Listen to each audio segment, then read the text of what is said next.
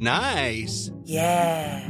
What you're hearing are the sounds of people everywhere putting on Bombas socks, underwear, and T-shirts made from absurdly soft materials that feel like plush clouds. Yeah, that plush. And the best part? For every item you purchase, Bombas donates another to someone facing homelessness. Bombas. Big comfort for everyone. Go to bombas.com/ACAST and use code ACAST for 20% off your first purchase. That's bombas.com/ACAST. Code ACAST. Hi, I'm Kylie Merritt, the founder of AusBiz. Our goal at AusBiz is to provide you with news and information you can use to make better investment decisions, whether it's live, on demand, in the newsletter, or a podcast like the COB. We make it available at no cost to you. The bigger our audience, the more we can invest in great content. So I have a favour to ask.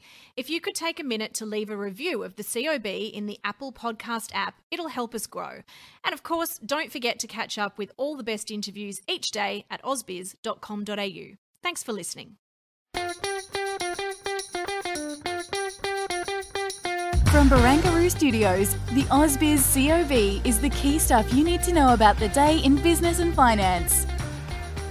Well, hello. It is the 17th of June, 2021. This is a COB, the stuff you need to know about the day in business and finance. I'm Nadine Blaney, and I'm here with David Scott. How's the day, Scotty? It's great, and it's great to have you back driving the podcast. You're a much better driver. I was not... I wasn't here yesterday. No, you weren't. Let's get it back on track Sorely then missed. together, shall we? Okay, it was a down day for the local market. The XJO off by about 0.4%, 27.7359. But as you were right to point out to me when we got on air just before 4, coming off all-time highs. Yeah, can't get too downbeat after you've hit 3 consecutive all-time highs in a row, but that's life. And your green shirt today, your premonition about the market didn't quite come to fruition. Can't be right all the time, Scotty. Yeah, but look, no, financials index is almost going ready to go and touch all-time highs. So look, everything's not downbeat. Yeah, just a note: as the market was closing, there was an outage that was affecting many corporates, not just here, but on offshore.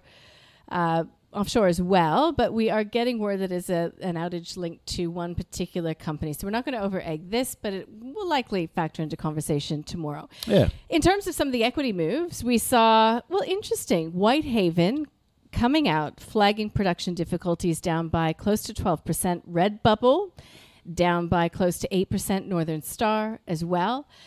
We, though, saw Nuix looking pretty good. It was up by about 6%. Computer share as well, up by about 5%. Yeah. Interesting moves. Nuix, you just got to put it down to just like day trading. Honestly, It's one of those stocks at the moment where there's so much uncertainty out there. Change of management might be a change of fortunes for the company. Interesting to see what's happening in some of those other names as well. Lots of volatility. We had options expiry today, both at the index and individual stock level as well, which caused a bit of intraday volatility up until midday. It did, and pretty big volumes going through, at least comparatively speaking. And on Northern Star, we did have a bit of an update coming through on the current LP. I need my glasses at this stage of the game on a Thursday. It's been a very long day. Yeah, boy. And potentially weighing on the share price. Yeah, look, Whitehaven Coal was an interesting one. I went and wrote my bullish thesis yesterday, so here's the opportunity to buy the dip if you are thinking along those same lines. With the gold miners, gold absolutely hammered last night. We saw that big move up in real yields in the States. The US dollar also rallied, so it's not surprising. Not only Northern Star, but all those gold miners absolutely slammed today. I'm going to hold off on getting into the macro for now. I think we should go to Seven West Media. It did really well today, up by close to 27% after upgrading its full-year earnings. It's seeing the ad market come back as the economy recovers, and it was a stock of the day. So let's hear what Koshi and his guests had to say about Seven West Media. Valuations, it's actually pretty good to see a company like this, an incumbent that's actually trading at a reasonable multiple. For me, I'd probably like to see, the full year earnings and really get a shake out of those costs. They said they're going to come in at the lower end of the range, which is always reassuring. But still, that cash flow comes in, they can do more with it, reinvest back in the business, or even, dare I say it, maybe even a dividend in a couple of years if things keep going this way. So all things considered, a very positive result for me. for the company to announce a result like this and for the share price to react, I think at the moment it's up more than 10%. That's telling us that it was, in my opinion, probably a bit too cheap coming into this announcement. So I think the share price will continue on. I think as long as, if I look at the chart, as long as it stays above 44 cents, I'd say that this downtrend from the last few months is probably over, and I think the share price will appreciate. So the short of it is I'd be happy to buy it here if it stays above 44 cents. Close but no cigar. Came within a whisker, so a hold and a buy and momentum. So not quite making it into the portfolio, although I do believe Koshi is quite bullish on the stock. Well, we'll leave that one there. Owen Raskowitz and Michael Gable there. Just sticking with equities, we spoke with Marcus Bogdan from Blackmore Capital, where he is finding value and he is taking a bit of a defensive tack, also thinking about dividends. You can access that via the show notes. Dividends was on the agenda as well with Ausbill's Michael Price. And the other interview that's been highlighted in the newsletter, at least, is with the Northman trader, Sven Hendrick. So that takes us to the FOMC. What was your view today in the newsletter today, Scotty? Look, everyone loves Jay Powell. And look, I've got a lot of time for him. He's done a pretty good job, but he's becoming a little bit unreliable, in my opinion. So? Well, remember last meeting, you were saying, it's too early to be talking about tapering. Then literally, a couple of days after that speech, everyone's talking about tapering. All the Fed members are walking out, we're talking about tapering. And then all of a sudden, we're talking about tapering. Now it's confirmed, so we know that it's a live discussion. And I just found it interesting overnight when the Fed decision came out, and very hawkish tilt when it comes to those projections, particularly for the Fed's fund rate from individual FOMC members. And he's like, just treat it with a grain of salt. It's there's so much uncertainty out there. Trust me, we're not going to be doing anything for a long time. Well, Unky Jay, based on your previous form, you seem to go and just change tack really quickly. So what's to say you won't just become really hawkish all of a sudden? I'm not suggesting it will, but it's just... I think it's all part of the plan. I don't totally disagree with you, but a month is a time period. There's been a lot of data come out in that month. I think that those Fed speakers are given quite a lot of reign, of birth, to start putting this talk out into the market. None of them have said that we're really ready for taper. I mean, there were hints of it coming from some of the Fed members, but they're not, and none of them are sort of saying that tapering is nigh. But I do think it's part of the grand plan to communicate and to reaffirm the communication and to keep saying it to warm the market up. Potentially, but I think it'll be far better coming from the Federal Reserve Chair about what the mindset is, from the quorum of the group rather than hearing from individual members. So I'd like to go and see be the leader, not the lagger, when it comes to policy certainty. I know it's maybe part of a game, but it's a game that markets will not like in the end, particularly when it gets tighter to this tightening process. Unless they do a good job of communicating. There's that option. We'll see how markets trade tonight. I know you smile. You should see the smile he's got on his face right now. We'll see. I'm not saying that markets will react one way or the other, but I think the Fed's going to be talking lots. Yeah, and talking taper lots. Yeah, they will be, but you've got to be very careful with valuations where they sit at the moment. People say the markets went and coped well last time when the tapering discussion took place. Yeah, folks, that's when stock valuations were about probably a third less than where they sit now. So you can see why.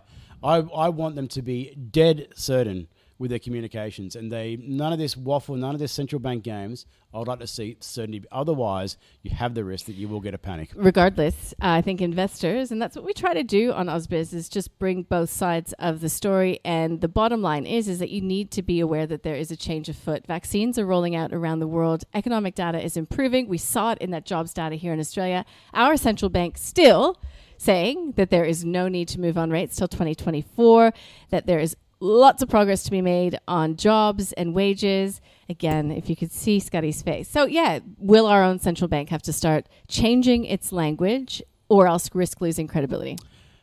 Oh, look, I've been really opinionated already, so might as well keep down that path. Absolutely, they're going to have to go and change. I think in hindsight, Dr. Lowe may have wanted to go and do that speech a little bit later in the day because coming across, it was very dovish, very cautious, and then we get this blowout jobs report. But it's not like the RBA didn't know that we had a jobs read coming. Yeah, I know, and that's part of the communication process, and this is why it needs to be finely managed. In hindsight, maybe it would have been better to go and do it on another occasion. Obviously, you can't go and set certain agendas when it comes to these things. This is a rural meeting when it comes to Toowoomba. So obviously, pre-arranged. But no, really dovish. Then you had probably the most hawkish jobs report we've seen in ever, I would say. And that's really going to go and have some ramifications. I think it's an absolute dead certainty now that the RBA will not go and extend yield curve control. Yeah. And that QE program could be scaled back significantly. Yeah, I don't disagree with that, but I think that the RBA is going to wait to hear what the Fed says. And didn't we hear what the Fed said last night? Yeah, well, the Fed is the Fed. Okay. Devil's advocate. So let's talk about what we are expecting. I mean, it'll be interesting to see if we see ripples of last night's Fed meeting continuing to drive price action in financial markets, if we start to see, that yield story change at all in the U.S. But we've got U.S. jobless claims number. Again, it's forecast to drop to a post-pandemic low. Here's hoping it does. Mm-hmm. I mean, we want this economic data to be... Economic data is going to improve. We're going to see rates rise, people. Just take that into consideration. What the actual timeline is, I suppose we will find out. I think more and more so when we get data points coming between now and Jackson Hole in terms of the U.S. Yeah, absolutely. And I want to see economic data that's strong. That's why I'm encouraged to go and see longer and high bond yields longer term and things like that, because it means that the economy is recovering. That's what we want to see. Yeah, absolutely. Okay, on the agenda here tomorrow, we've had the big news come out today. It's a Friday. So not a lot happening around the traps in terms of... Hallelujah. Yeah, in terms of economic data. We do get a monetary policy statement tentatively out of Japan tomorrow. In terms of corporate calendar, we've got a Sydney Airport May traffic update, which I don't think is going to hold anything that is too earth-shattering, all things considered. We'll be keeping our eye on COVID, of course. Yeah. Here in New South Wales in particular. I don't want to create too many premonitions, but I dare say that could be a really pivotal number tomorrow when it comes to those New South Wales health update when it comes around 11 a.m. Tomorrow morning, because just the ramifications, if we see borders closed, New South Wales, right ahead of school holidays, it will have terrible implications, particularly for the tourism sector, particularly in Queensland and other parts of the country. All right, as we head to the London Open, the US dollar holding on to most of its post-FOMC gains. We will get little policy released in the Eurozone in the UK. The Australian dollar is trading around 76.30 last time I looked, at least. So setting us up for a really interesting night. So we'll keep an eye on it for you. And we look forward to seeing you bright and early. We're live from 8:30 a.m. If you're not a subscriber to our streaming service, you can do so via ausbiz.com.au. Scotty, I'm out of here. Bring on Friday.